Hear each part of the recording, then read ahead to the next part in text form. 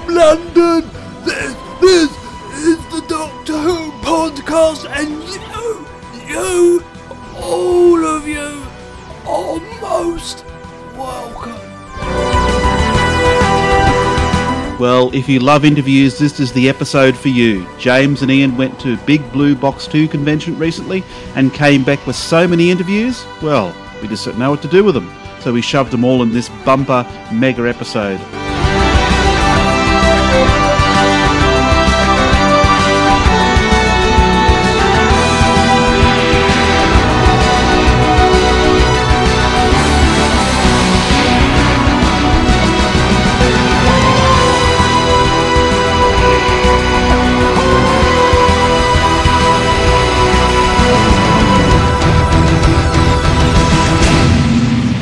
Yes, indeed. Welcome to a very special episode of the Doctor Who podcast. As Trevor said, Ian and I were at the Trinity Theatre last weekend in Tunbridge Wells for the second Big Blue Box convention organised by Stephen Elsden. And I have to say, this was one of the most enjoyable conventions I've been at for a very, very long time. And I'm conscious of the fact that I only just got back from Los Angeles last month. But this was very, very different, but just as enjoyable, Trevor. And I'm sure you are green with envy. And if you're not, you really should be, because it was fantastic. As always I am, James. But having listened to the amazing stuff that you got at this convention, I mean, I'm just looking at the list of interviews we've got in this episode alone. An incredible job. I mean, it sounds like it was a really, really fantastic day. It was brilliantly organised. It was wonderfully intimate as well. It's as I said before, the Trinity Theatre is a converted church, and aside from adapting it to a theatre and putting a main stage and an auditorium in the middle of the church, there really hasn't been that much alteration done. So it's a very unique venue, and the way the foyer is and the way the cafe is, it's almost perfect for a Doctor Who convention because it brings people together.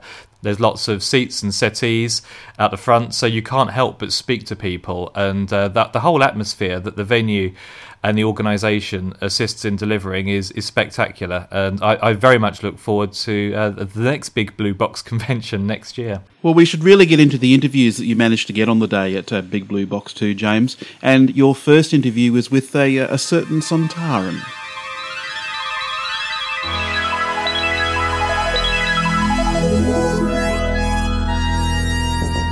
I now have the very great pleasure of being joined by Strax himself, Dan Starkey. Welcome to the Doctor Who podcast. Hello. Conventions. This is your second convention within the last month or two?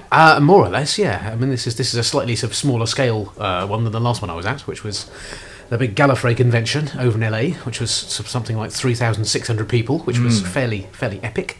It is much more cosy with the Gallifrey weekend. It was just basically a case of standing around and having people walking up to me complimenting me. So, you really can't complain about that. It's quite hard. Did they ask you to insult them or threaten their lives at all? Yes, I think a little bit of jovial insulting clearly goes down quite well. It's if you do it with a smile and in a certain sort of Straxy manner, then they're quite happy for you to abuse them roundly. Did you find people came up to you that recognised you instantly without the tux? No, well, it's no, absolutely. Well, it's quite funny because for the first half day we were there, because the opening ceremony wasn't until the Friday evening. Neve and I were sort of wandering around together, and then sort of obviously we're both in lots of prosthetics, and so people didn't quite twig who we were. And then obviously once we've been introduced on stage, it suddenly clicks, oh, tall Scottish lady and little man. I think we know who they won't be. Yeah, I think one evening I was quite interested to see an evening of there was a performance of some Doctor Who impro that was quite interesting to watch, and Neve came along as well. And then just on the way out, we sort of got mobbed. Well, not quite mobbed, but sort of like lots of people came up and sort of we shook hands and all that sort of thing.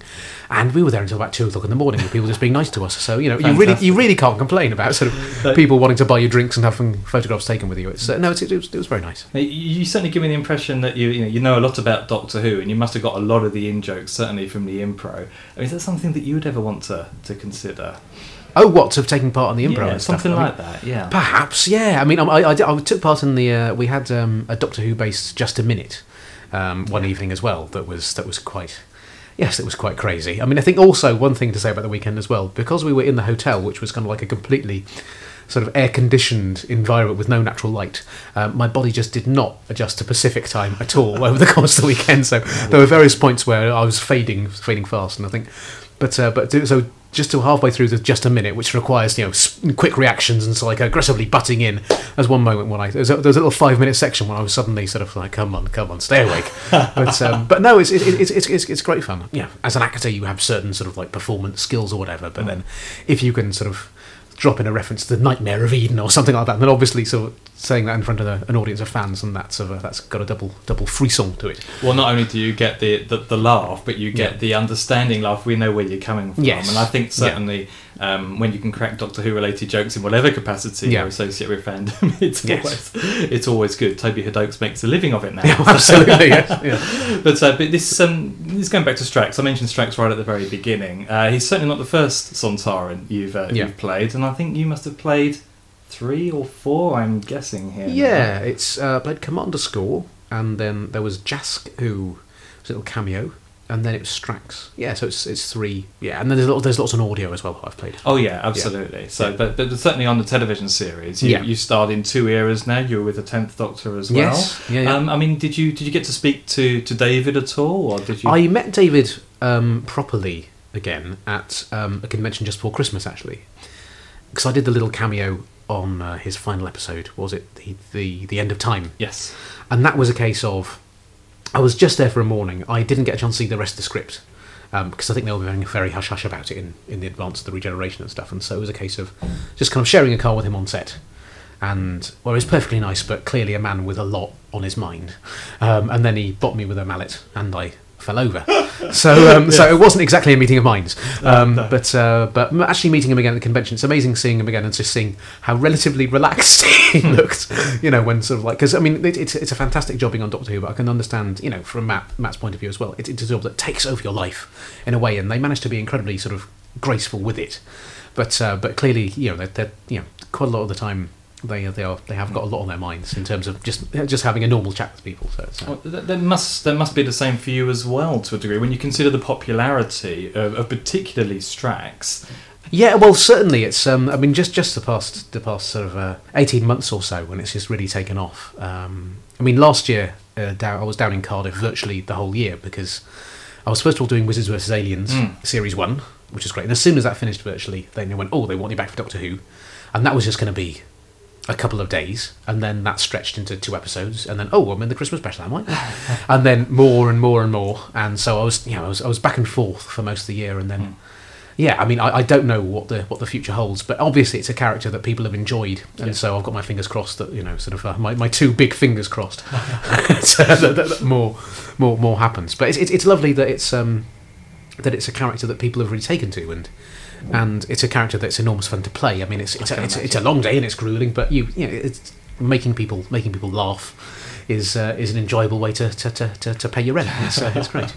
And I mean, just with things like little things like I was really pleased that in advance of the Christmas special, on set we were sort of just larking around, and there were some Christmas carols that I improvised in character as Strax, and I was so pleased that sort of that Saul, the director, actually recorded them, and then they found their way onto the website. And I was quite pleased. Obviously, the way in which television works, we as actors do not write our own lines.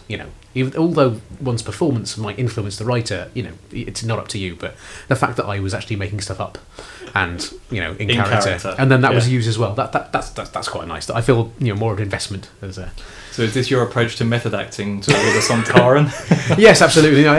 Coupled with indiscriminate slaughter and getting in as many pub balls as I can. Yeah. I've got to be careful what questions I ask. Absolutely, yes. Yeah. But certainly looking forward, you mentioned the future. I mean, you don't have to dig very deep on the internet to find out that there's spin-offs with yourself, Astra and Jenny. I mean, have you any news or? I really don't know. I mean, I've yet to see the white smoke coming over Rotherlock Studios, and then it'll be a thing of joy, and there will be joy and confined. Oh, we can be a little bit more certain about your reappearance in the second half of season. Yes, 7. There are a couple of episodes coming up, and there's some very cool stuff. I was just having a chat with Tom Spilsbury, the editor of Doctor Who magazine, in the green room and stuff. Because it's great now because I get sent a free copy of Doctor Who magazine every month, which is great because I used to have becoming an actor. Yeah. It's But I mean, I try and avoid all the previews of the new episodes, because obviously I know what happens in my episodes, but I mean, I know what happens in. And that said, quite often you get a false ending or something in the scripts that, you know, in the scenes that you're not shooting, because they want to keep a lid on things, you know, because, I mean, I prefer not to know what's going to happen, and with the whole thing with spoilers as well. Even with the episodes that I'm not in, I'd like to know as little as possible before it actually goes on screen, because then it's much more of an adventure. But, you know, you do see things lying around in Rothlock, and you think, oh, okay, that's going to be interesting. We'll see how that's factored in. I mean, the first time when I was having my butler costume fitting as Strax was just before we had the read-through for The Crimson Horror, which is an episode coming up with Mark Gatiss wrote, which actually we recorded before the Christmas special. And just as I was struggling into my Sontaran outfit and started pointing out, no, really, I don't want to have to wear a pair of trousers over the rubber trousers because they're awful. When I was saying that, I suddenly noticed out of the corner of my eye there was a very distinctive, scaly green carapace just resting on the ground. That looks like part of a nice warrior. and so going straight over to the read-through, sort of like just saying hello to everyone. So I said to Mr. Moffat, it's like, Ice Warriors. And then I got this look. It's like going, don't tell anyone.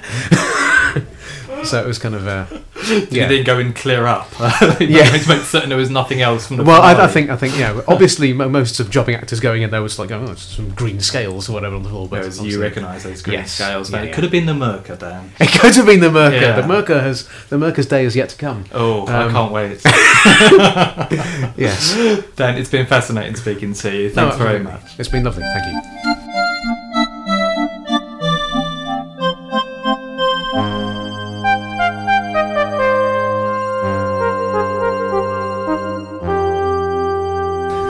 Hello, I'm here with Toby Hadoke. Hello, how are you? Very well, thank you. Are you enjoying the day? I am. I'm exhausted, but it's a great way to spend one's time. It's a very guilty pleasure.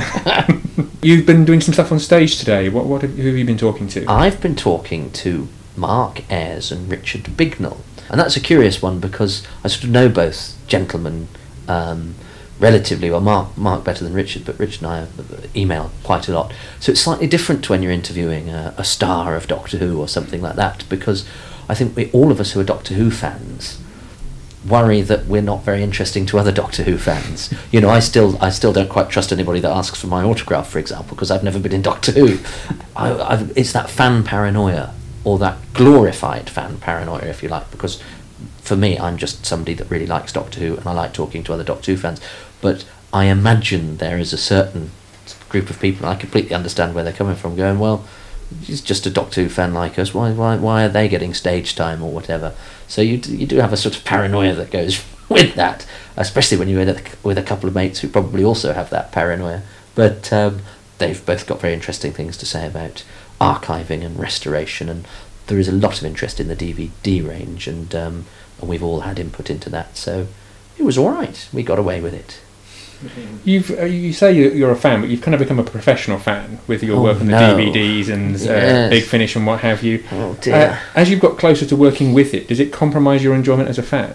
That's a good question. I have to take steps. I mean, the idea of being a professional fan appalls me.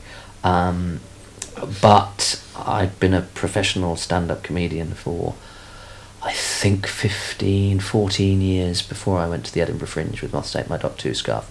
I'd won awards for stand-up comedy.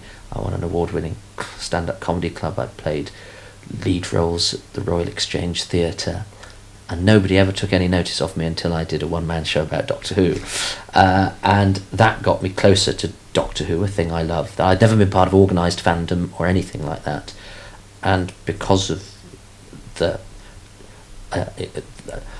one could say knowledge, one could say autism, that I portrayed in my one-man show, which I did to demonstrate that I wasn't just one of those fans who, by saying I'm a big Doctor Who fan, what they mean is they like the one with the scarf. But by saying I'm a big Doctor Who fan, I know who designed the smugglers. And there's a gulf in between.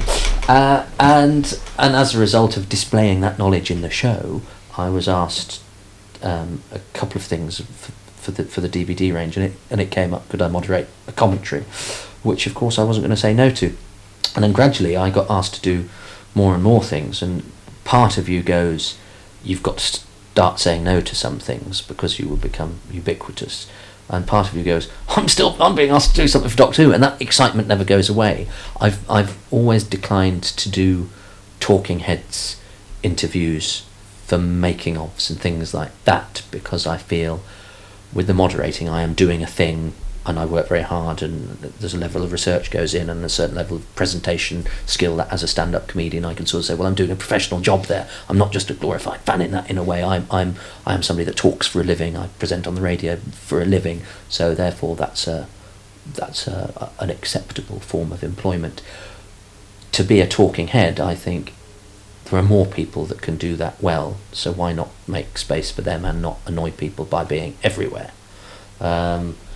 But then Chris Chapman comes up with these really good documentary ideas, and I said that he gave me the Levine thing, although actually that was come up with somebody called David Chandler, who I met on a train, and I pitched it over to Chris, and then Chris came up with this Havoc one for Inferno, and I had a moment where I just said, I don't think I want to do anymore because I don't want people to get fed up, and then I just went, I'll do them anyway, and you know, dangers of being typecast or just seen in that light are luxuries that only very few performers can afford to sort of go, well, I won't do that. You know, it's not like if I didn't present Living with Levine, I'd be playing Hamlet at the Royal Shakespeare Company, and if it was a toss-up between the two, I would probably have passed on, lovely though it was, my weekend with John Levine. So I'm flattered that people keep asking me to do it. I do work very hard on the stuff, and I've forgotten what the question was. You said something about professional fan, and I've gone off on a second. Does it alter my enjoyment of the show? It potentially does. I think there's a danger. I remember when I only went to 2 conventions as a kid, and once was a Panopticon, and oh God, we queued up at 6 o'clock in the morning. There was nobody there, and Andrew Beach walked past at about 6:30. Well, what are you doing? We said, well, we want to be first in the queue, and bless him, he said, come in, and we sat in the green room, and all these fans were there, very nice, and there were a few fans who were saying things like, and Patrick Troughton had just died at a convention saying, oh, it's a shame Pertwee's not at this convention because the States got Troughton and we wanted Pertwee. And I remember being appalled that these fans were so close that they felt they could mock, and I thought, I never want to be like that because I am subservient to Doctor Who, because I am a fan of Doctor Who, so therefore I never want to be on those terms with it where I think I'm a bit cleverer than it and a bit better than it, because that's not fandom, that's being a smart-ass, and I don't like that. So I always want to be in a position where I love Doctor Who. There's no archness about it. I don't love Doctor Who because it's a bit rubbish. I love Doctor Who because I think it's brilliant. I don't love Doctor Who because the people in it have personality flaws. I love them because they're my heroes and they made the Doctor Who that I know and love.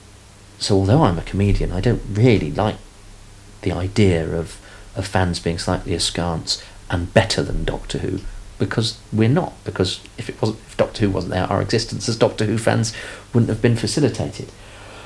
So you can get too close to it, and I think you have to be very careful, and I've been lucky to get to know a few people quite well from Doctor Who, but I still have to pinch myself, and yes, I would say I would consider, say, Louise Jameson a friend of mine. I've stayed at her house. She's been very kind to me. But that doesn't mean when I watch The Face of Evil I don't think she's brilliant and get excited by all the stuff that Leela gets up to. So you can have a sort of double think going on. But what I do is for the new series, because Doctor Who is magical and exciting and all that sort of thing for me, I don't read Doctor Who magazine, I don't read the Radio Times, I don't go on spoiler forums. So, I mean, I don't get cross if somebody tells me a certain monster's returning and that monster's name is in the title. I mean, I'm not insane about it. Sorry if you're listening and you're like that, but you are insane about it. And anybody, by the way, that gets annoyed with poor old Doctor Who magazine for featuring something that's out there. When the Radio Times ran the preview for The Invasion, they put a picture of a Cyberman walking down the steps of St Paul's Cathedral to accompany the blurb for episode 1. And the Cybermen don't appear till the end of episode 4. So it's a good job the internet didn't exist then. So I remain spoiler free for what is to come, because that in a way retains the magic for me. Well, thank you very much for sharing your time with us. I have just one more question for you. Mhm. This is Doctor Who's anniversary year. Yeah. What message do you have for the fans? Well, that's the question I ask in my podcast. It's a horrible question. Keep enjoying Doctor Who, and people will enjoy it in different ways from you, and that doesn't matter. Doctor Who's great. It's a piece of entertainment, and just enjoy it. Fantastic words to end on. Thank you very much. Thank you.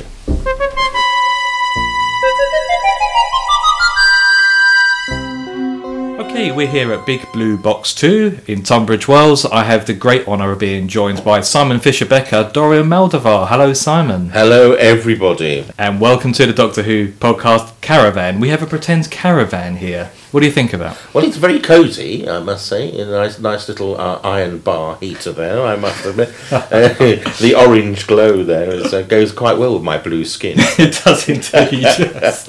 Works brilliantly on audio as well, I have to say. Now, you're no stranger to conventions. No, I've done quite a few now. The first one I did was, I think it was the NEC in Birmingham, Memorabilia, I think it was. Big one.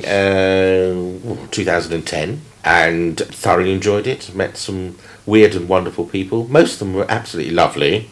You do get a few scary cases, but you get that with every walk of life. So you just take it in your stride. But it's lovely to meet everybody. And it's a good opportunity, particularly those who are my Facebook friends, to come up and say, hello, I'm a Facebook friend. Oh, so that's what you look like. Yeah.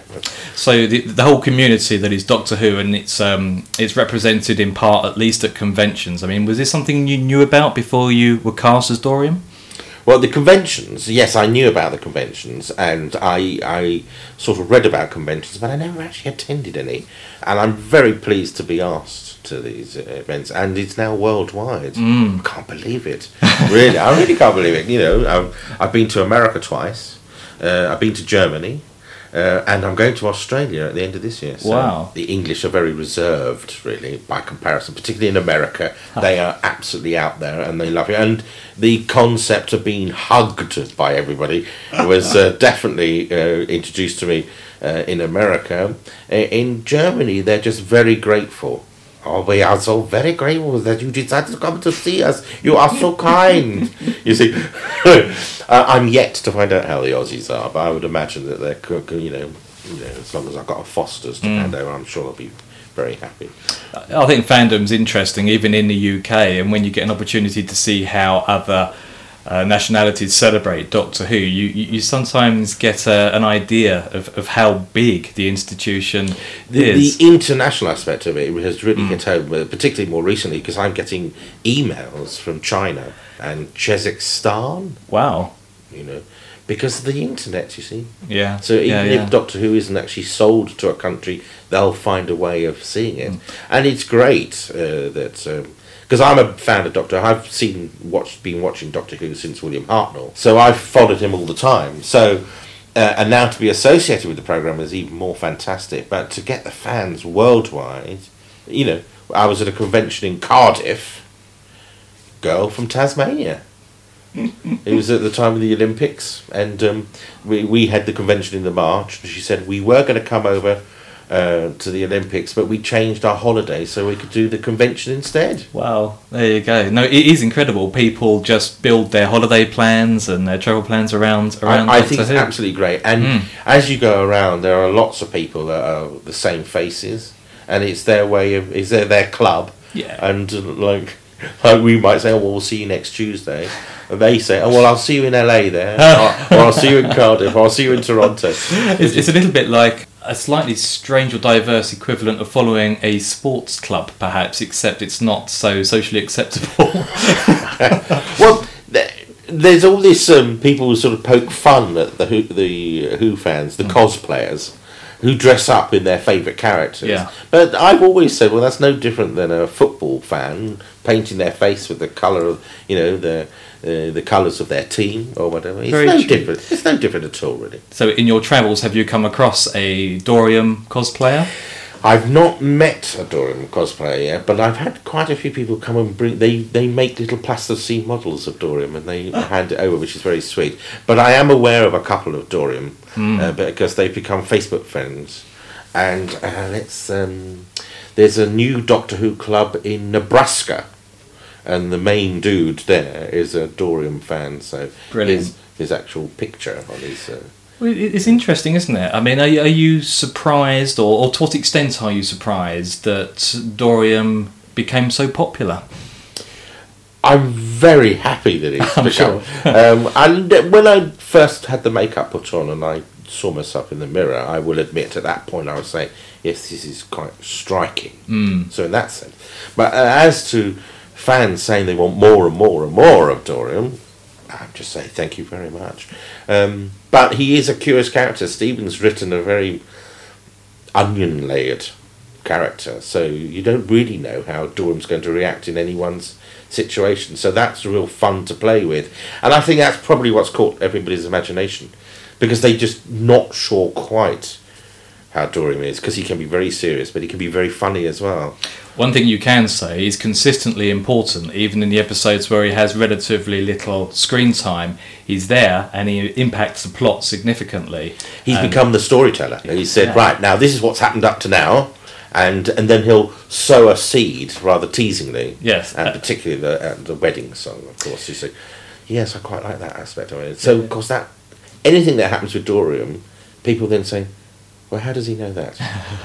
So what is Dorium's debt to the Doctor? I mean, I'd love to know what that is. Well, I get a feeling that his story isn't complete yet. Oh, I'm absolutely certain that Dorium will come back at some point, but when is only in Stephen Moffat's head. Not yours yet. Oh no! In my mind, I've got a complete Dorium series. Oh, fantastic!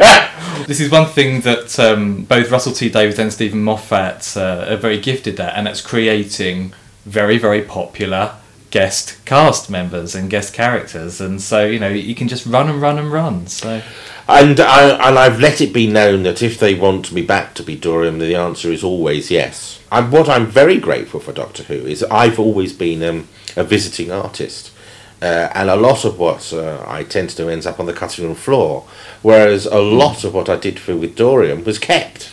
So it's shown people what I can do, and I'm very grateful and humbled, really, particularly from the fans and their reaction to it. But and they are welcome to send me fan mail. I do quite enjoy doing it, though sometimes I look at the pile, I think, oh my God, I better get on with that now. Well, also you're on Facebook and Twitter. Facebook, yes, I've let me so. I'm a tart. So, yes, you can grab me any way you like. Yes, Facebook. If you go to my webpage, you'll find my agent's details, and please feel free to write, and I will return. A stamped addressed envelope does help with the speed. Because my local post office is closed, so I have to travel quite a way now to get to the post office. But it's interesting, isn't it? One of the final scenes that we last saw, or one of the scenes that we last saw Dorium, he was referring to the quality of the Wi-Fi, and here you are very well communicated and connected as well. Simon, thanks very much indeed just for spending a few moments with us. Thank you very much. I thoroughly enjoyed myself.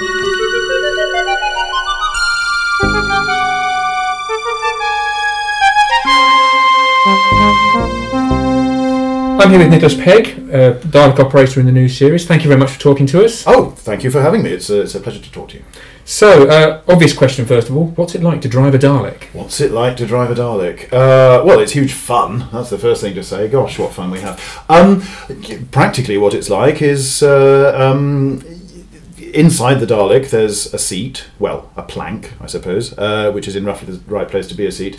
And the floor of the Dalek is hollow, so it's open to the ground, and you have 3 casters, exactly the same sort of ones that you get on supermarket trolleys, and often about as unpredictable in what they decide to do. And there's one of those at the front and 2 at the back, sort of to each side.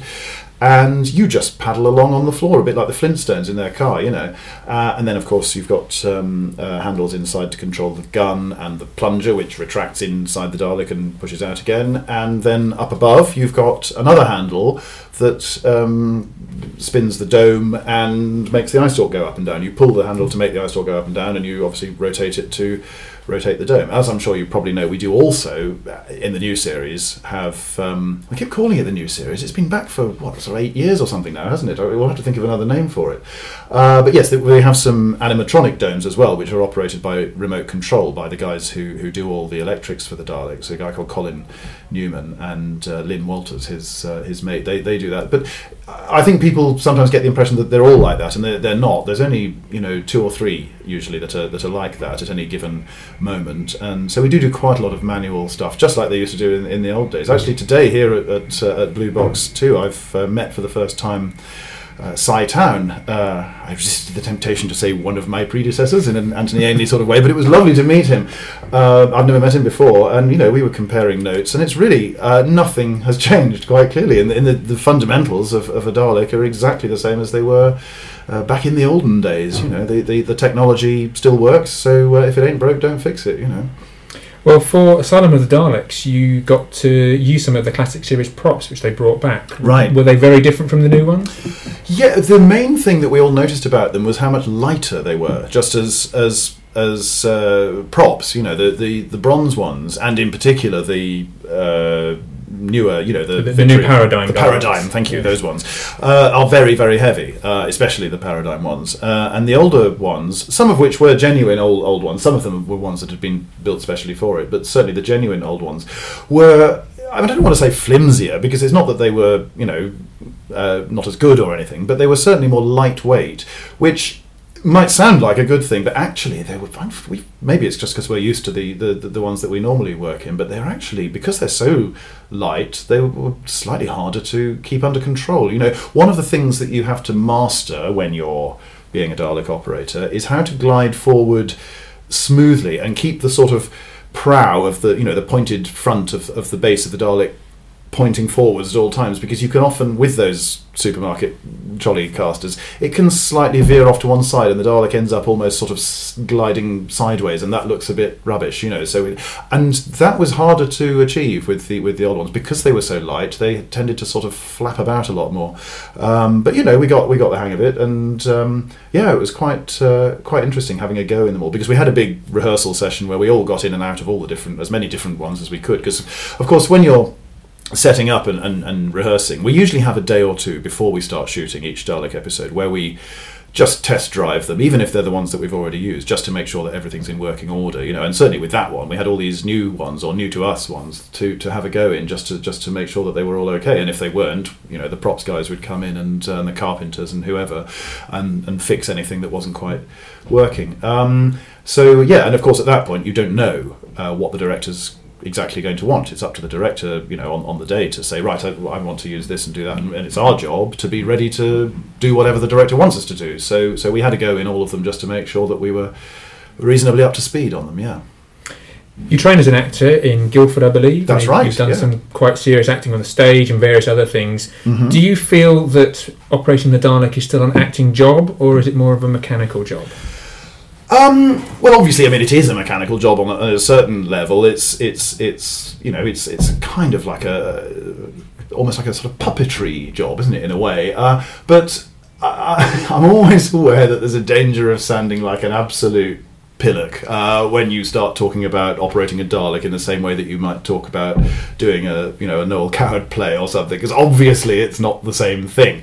But it is an acting performance in its own way. Obviously, it's not, Hamlet, but you do have to. We receive the scripts. We have to learn the lines, because even though we don't speak the words, we do have to animate the Dalek appropriately according to the thing. And sometimes we do have to actually sort of, there have been times when Nick Briggs hasn't been there, and we have flashed the lights ourselves for, and the voice to be put on later and all that sort of stuff. And we rehearse with the other actors. So in terms of the actual process of making an episode, it's exactly the same as being an actor, being one of the rest of the cast. It's not some different sort of thing. We're not members of the crew. We are members of the cast as far as that goes. But obviously, I'm not under any illusions that we're doing King Lear. We're being Daleks. But yeah, it's an acting job in every conventional sense. Yeah. You mentioned the New Paradigm Daleks and how they are quite heavy. Yeah. One of the things that was put out there at the time they came along was that they were larger and easier for the operators to get inside, and there was more space and they were more comfortable. Is that your experience? Yeah, I've heard that rumour as well. Someone asked me about that at a convention a couple of years ago. I said, "Is that true?" No, it's not true.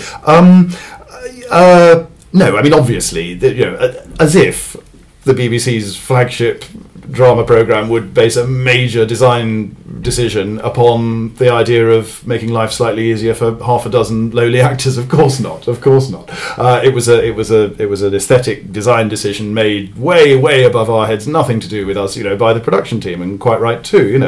We're just actors. We just turn up and do the job that we've been hired to do. And in any case, no, they're not easier to operate, and they're not really more comfortable.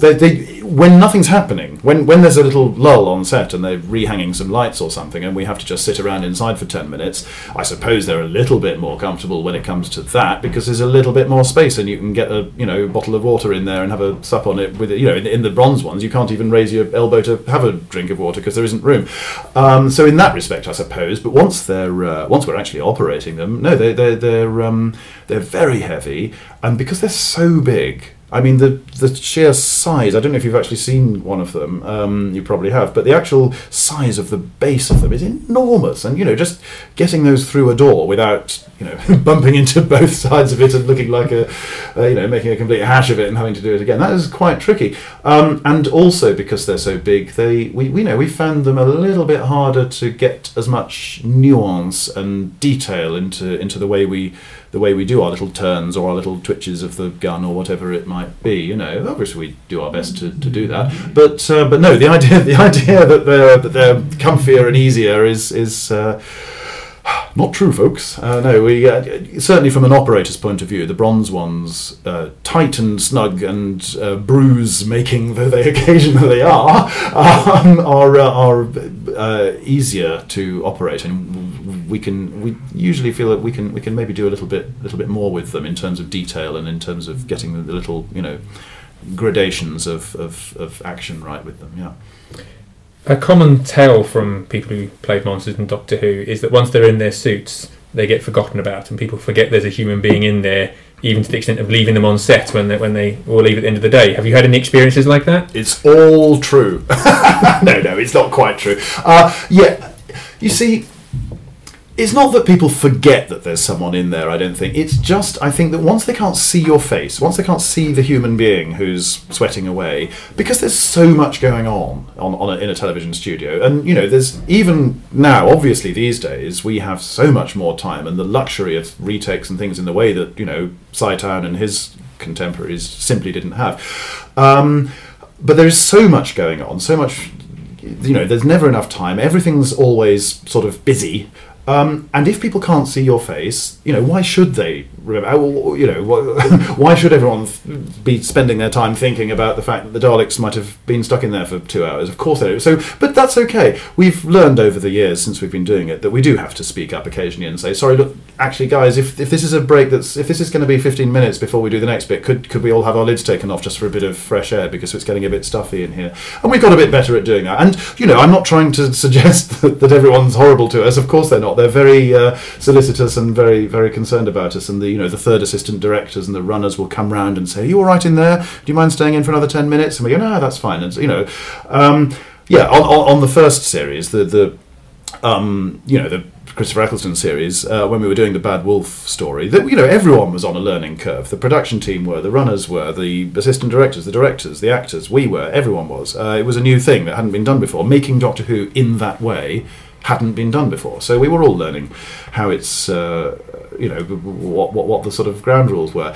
And in that story, there were a few days in the studio that were pretty grim for us because we were too timid to speak up and say, sorry, we need to have our lids taken off. And as I say, we've got a little bit more forthright about doing that when we need to now. But yeah, there was one particularly hairy day, which was when we were in the Dalek spaceship on the Parting of the Ways story. When we were inside our Daleks, bolted in, for 5.5 hours non-stop, and I remember that distinctly. Well, of course, I remember it. It was I still have nightmares about it, but it's because it was a very, it was a very busy day, and there was lots to do. And I remember clambering out eventually when we were at last allowed out, and Nick Briggs was filming his video diary. He was wandering around the set with that, and he caught me just as I was climbing out of my thing and said, "You all right, Nick?" And I think I just sort of said, or something like that, and I must have looked pretty horrible as well, but that's okay.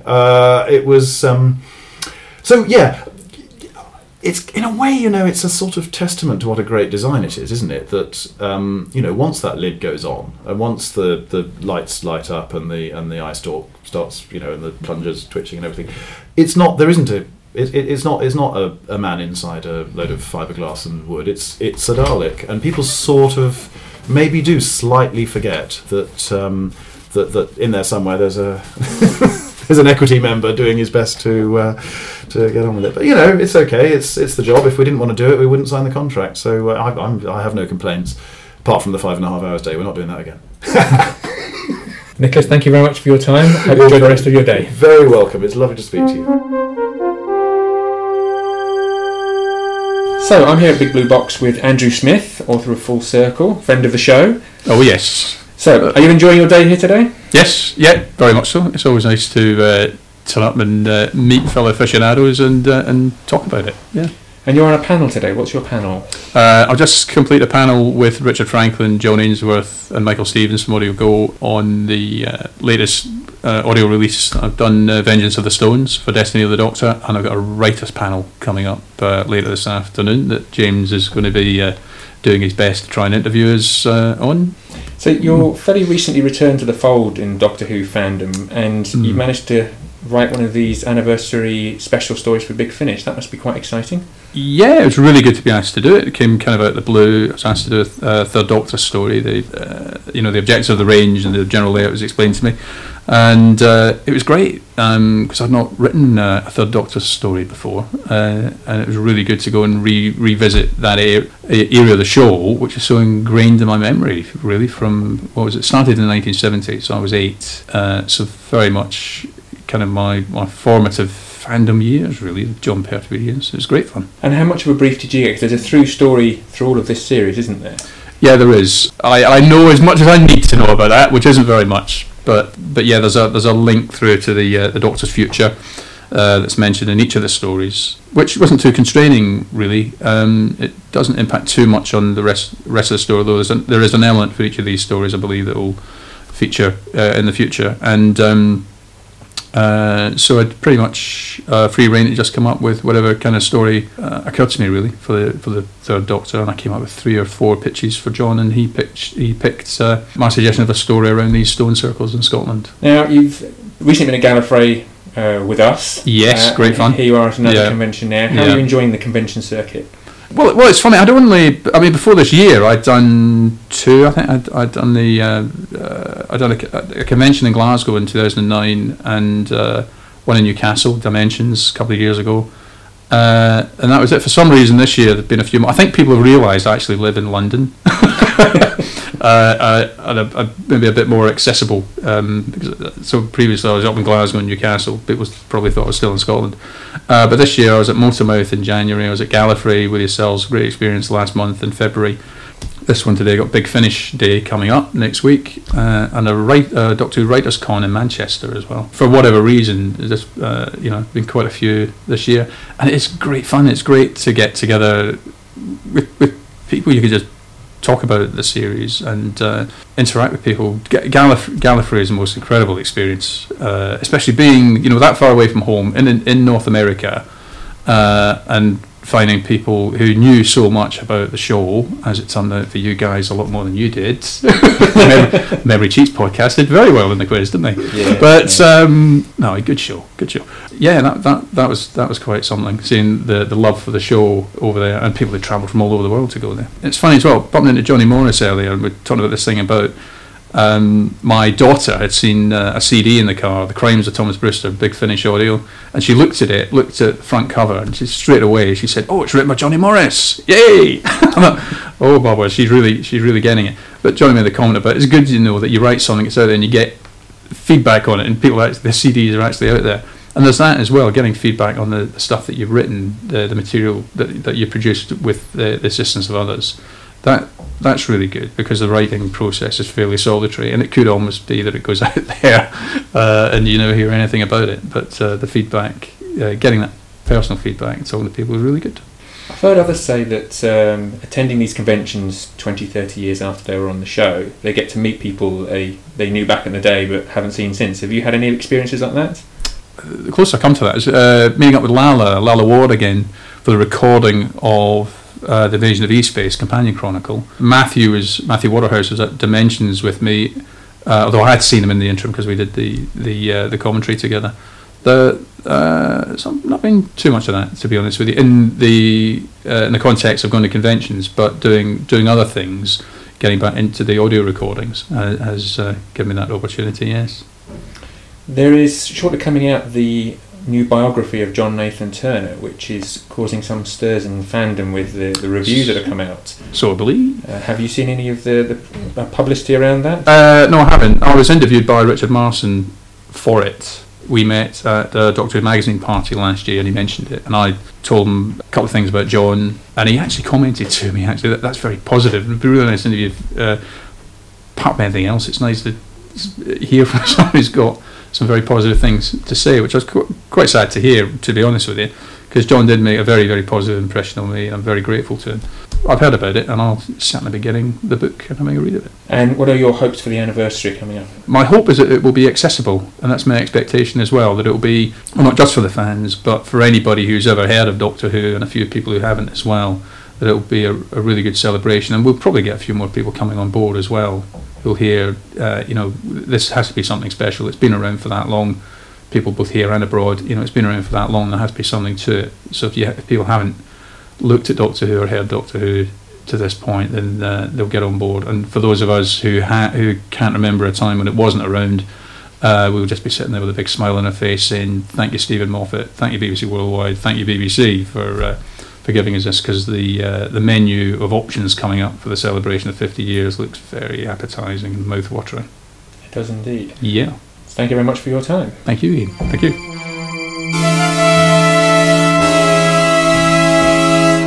Yes, we are still here at Big Blue Box 2. This time I'm joined by Tom Spilsbury, current editor of the Doctor Who magazine. Hello, Tom. Hello, how are you? Not bad. Welcome back to the DWP camper van. Thank you. Yes. Well, it's changed a bit around here. Redecorated. Yes, don't like it. It's obligatory to do that, Joe. I think that's the first time I've done that, so thanks for dispelling that. Anyway, how are things at Doctor Who magazine? Oh, well, they roll along. We're end of March coming up to, so we're sort of getting through this big anniversary year. Course planning ahead to all the things that will be happening towards the end of the year, although they haven't started making the anniversary special yet, so it's a bit difficult to plan in too much detail how things are going to work until we've actually seen a finished script for that. But we've had a bit of a reformat for the mag at the start of this year, and we're now into the new episodes for this spring. It's all exciting, and people I've been so pleased recently that there seemed to have been such a nice reaction to the John Pertwee interview we ran. And also the comic strip that was currently going. It's always nice to hear that people like what we've been doing. So, there's nothing worse than sort of putting something out there and it just met with silence. So at least even if people hate it, you want some kind of reaction. So. No, I think it's true. I think most people were thinking, okay, 50th anniversary, the emphasis is going to be on the new series, and you can understand that point of view.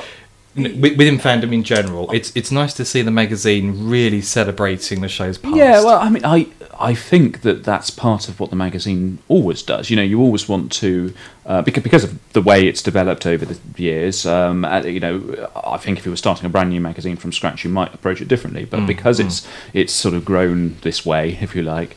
Of course, there are all sorts of fans of different periods of the programme, and we've all got our own favourites, and of course the absolute current stuff is always hugely important. Whenever it was important in 1984, it was important in 1989, and it's important in 2013, but it's always got to be, I think, in the broader context, especially in a 50th anniversary year, because I think if anything, everyone's very interested now in that whole history. You know, and it's not just us fans. You know, sort of normal people sort of are interested in William Hartnell and you know Mark Gatiss' drama, and that will be, I'm sure, you know, a fantastic piece. I mean, I know it's going to be. So, yeah, that sort of level of interest whenever anything has a big anniversary, I think you're going to get that. No, attention. You've mentioned certainly probably the biggest thing that's going to be celebrating the show's past, An Adventure in Time. Yeah, and well, Space. I was very lucky to be on set for that. I hardly ever go on set for anything these days because, frankly, I don't need to be there. I'm just in the way if I go along, and I've got far too much stuff to do in the afternoon. But I couldn't resist the opportunity to when Mark said, "Are you coming to the set?" Well, I'm quite busy. You've got to come, okay. And actually, of course, I'm so pleased I did go because, you know, the beautiful recreation of the first Doctor's TARDIS and lots of other things. I'm not sure what's actually been seen by people, and I'm always paranoid of thinking, if I say something, is that going to be giving something away? That's why it's so much fun talking to you. I mean, I think people know that Rhys Shearsmith is also playing Patrick Troughton, so that you get a bit which is sort of on set for the 10th Planet. Andrew Pixley, who a lot of the listeners will probably know as the guy who writes the archive features in Doctor Who magazine, and you know, even now writes everything up for all the new episodes as they come on. He was there on set with me the same day, and they were making a clapperboard for the 10th Planet, episode 4, because that was the scene that they were sort of recreating. And you know, Andrew was able to sort of say exactly what the dates should be and the numbers that should be on the clapperboard, so to make it completely authentic. So, you know, I love that sort of attention to detail. Andrew will have to write himself into his archive of it now, that he was there to point that out. I mean, from what you've just said, and certainly looking at some of the reports, the filming of that programme, it has been filled with a sense of wonder for everybody concerned. Yeah, I mean, of course, I think, you know, with something like, you know, Verity Lambert and William Hartnell and Maurice Hussein and all of these people in those early days, they feel so real to us. I mean, you know, even though you know, William Hartnell has been gone for many, many years now, but these stories and the way the whole programme began and was sort of set up, we're so used to hearing, you know, the piss and vinegar story of you know, how Sidney Newman described Verity Lambert and all of that. So I think, you know, if you're a Doctor Who fan who really knows all of that, you're going to get a lot out of it because you know, we feel like we know these people. But even if you don't know that, it's a wonderful story to tell. I think you know, it's really quite a strange group of people that came together to create Doctor Who in the first instance. You know, that they weren't, you know, perhaps your typical TV team of the 1960s. You know, Verity Lambert was very unusual in being, you know, not just a female producer, you know, had been promoted to be a producer, but so young, and Maurice Hussein. So, you know, and I think basically they were given this job, you know, because nobody thought it was going to be any good. You know, sort of, we'll give that to the kids. You know, keep them busy, keep them out of the way almost. So. And Mark's drama reflects all of that, and it's the story of William Hartnell in particular. I think people will love it. I really hope they do. Very, very much looking forward to it indeed, and certainly been watching the story of the production unfold as and when things are becoming available online. But is there anything else that's going to be coming up in Doctor Who magazine between now and the anniversary that you can tell us about? Well, what have we got coming up? Obviously, for the next few issues, we're going to focus a bit on the new episodes that are coming on, of course.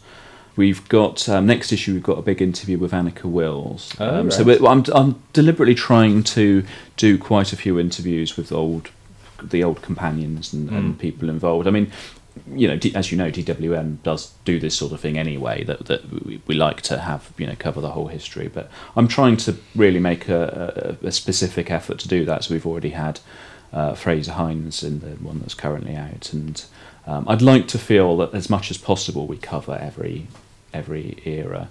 But of course, that's a lot of eras. You know, it's difficult to actually, you know, comprehensively do everything. I'll just save something for next year.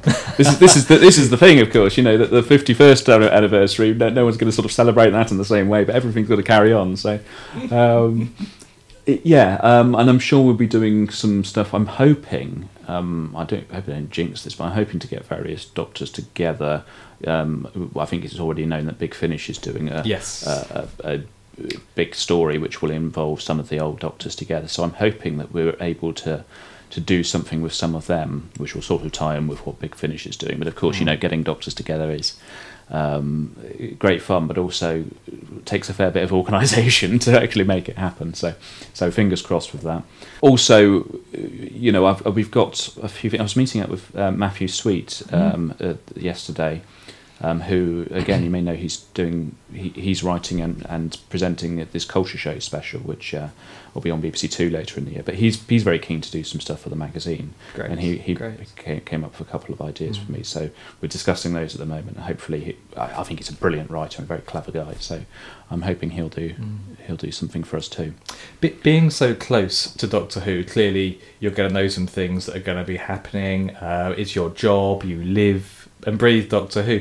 Does that make it any harder to enjoy such a landmark in the show's history?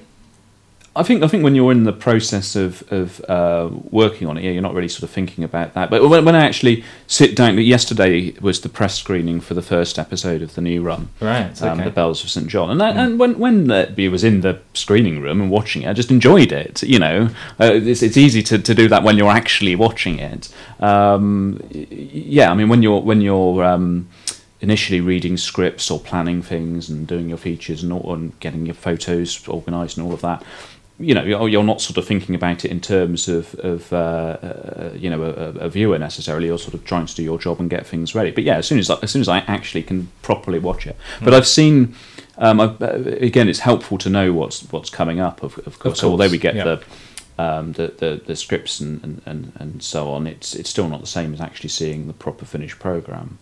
But I did see. I went to Cardiff 2 weeks ago now, and we a group of us, about 11 or 12 of us, we sat in this editing suite and watched all 8 episodes in a row.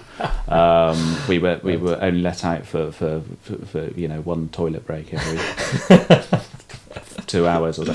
But that was kind of quite a thing, because of course they weren't all finished. They were in stages. They were in various stages of assembly. They basically, all the pictures were there, but in some cases they didn't have the music, and in some cases effects were missing, and in some cases there was still ADR to be recorded on there. So it's interesting seeing them in that form, but of course they're not they're not complete. So it gives you a very good idea when you're coming to do your previews and do all of that as to what it actually is you're talking about. But yeah, of course they're not as good as the finished thing. That in a way means that you're not in that sense experiencing them quite as a viewer would. No, but certainly a very exciting time, no doubt. Oh, it is. It's very exciting. Gosh, yeah. I mean, I've been on the magazine 10 years now, and it never stops being exciting. Has Clayton given you his longest-serving trophy yet, or longest-serving editor trophy? I haven't actually quite beaten Clayton's record of longest-serving editor, because my 10 years I've been there includes about 4.5 years of being Clayton's assistant, and the other 5.5 as editor, and I think I've still got about 2 or 3 issues to go before I actually... You know how many issues. Well, actually, I've forgotten where I am at the moment. I can't remember any of it. I think, what issue number are we on? 458 is the one that's in the shops now. So we were working on 459. And I think 460 was the one where I draw level with Clayton, if I've worked that out right. Well, congratulations on that landmark yourself. I might die before then. I might not beat the record at all. Or just watch out for any buses, flying or otherwise. Tom, thank you very much indeed for spending such a short time speaking to us. You're welcome.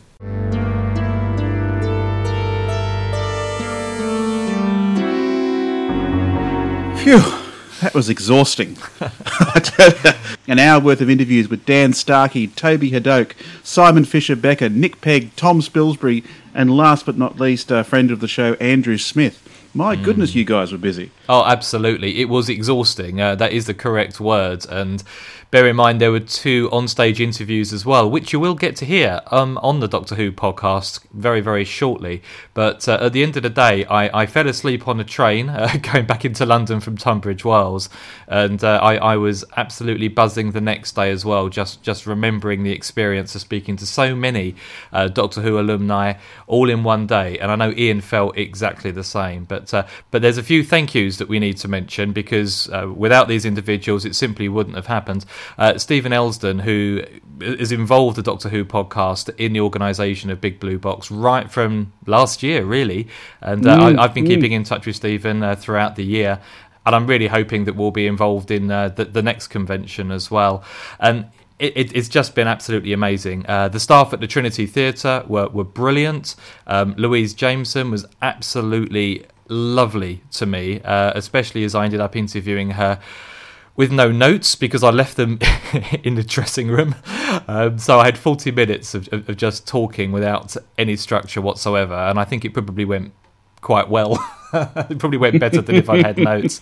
Andrew Smith, Simon Guerrier and Nigel Fairs once again were all responsible for enhancing my day anyway. So yes, it was a wonderful convention. Fantastic. Well, as you've hinted, we do have some more interviews from Big Blue Box 2 coming up in future DWPs, and you've probably given one of them away there by saying that we'll have a feature-length, podcast-length interview with Leela herself, Louise Jameson, which you conducted. But we've also got another one coming up, which we won't tell you what it is, but if you were there on the day, then you probably know who James talked to on the day, a particular panel that took place at the convention. So all that coming up in future, very soon to be released Doctor Who podcast. In addition to being a fabulous convention, it also raised money for a very worthy charity called CompAid, which provide opportunities for disabled people. So if you get a chance, please visit compaid.org.uk and donate to this incredibly worthy charity. Okay, I think that's about it for this episode of the Doctor Who podcast. Trevor, as always, it's been a pleasure just talking about interviews that we managed to conduct without you there. Absolutely brilliant. And don't forget to check out our Facebook page, listeners. There's some exclusive content over there. As we're recording, Ian has just posted our coverage of the BFI's Mind of Evil screening, which saw about 3 or 4 other podcasters present as well, so we managed to get together afterwards and record. So there's some really interesting and exclusive stuff there, so check that out. That's over at facebook.com/The Doctor Who podcast. Yes, it's always good to be our friend on Facebook. We publish the occasional exclusive little tidbit over there that doesn't end up on our main feed, but it's just something a little bit extra for those that just can't get enough of the DWP. And we understand that some of you may be missing your fix, so there's always more on our Facebook page. Indeed. Trevor, it's been a pleasure speaking to you, and listeners, we'll catch up with you very soon. Bye for now. Bye-bye. That was the Doctor Who podcast, which you can find at thedoctorwhopodcast.com. If you have any feedback, please send it in to feedback@thedoctorwhopodcast.com. You can also find us on Twitter, Facebook, and via the Doctor Who podcast forums. Thank you for listening. Take care.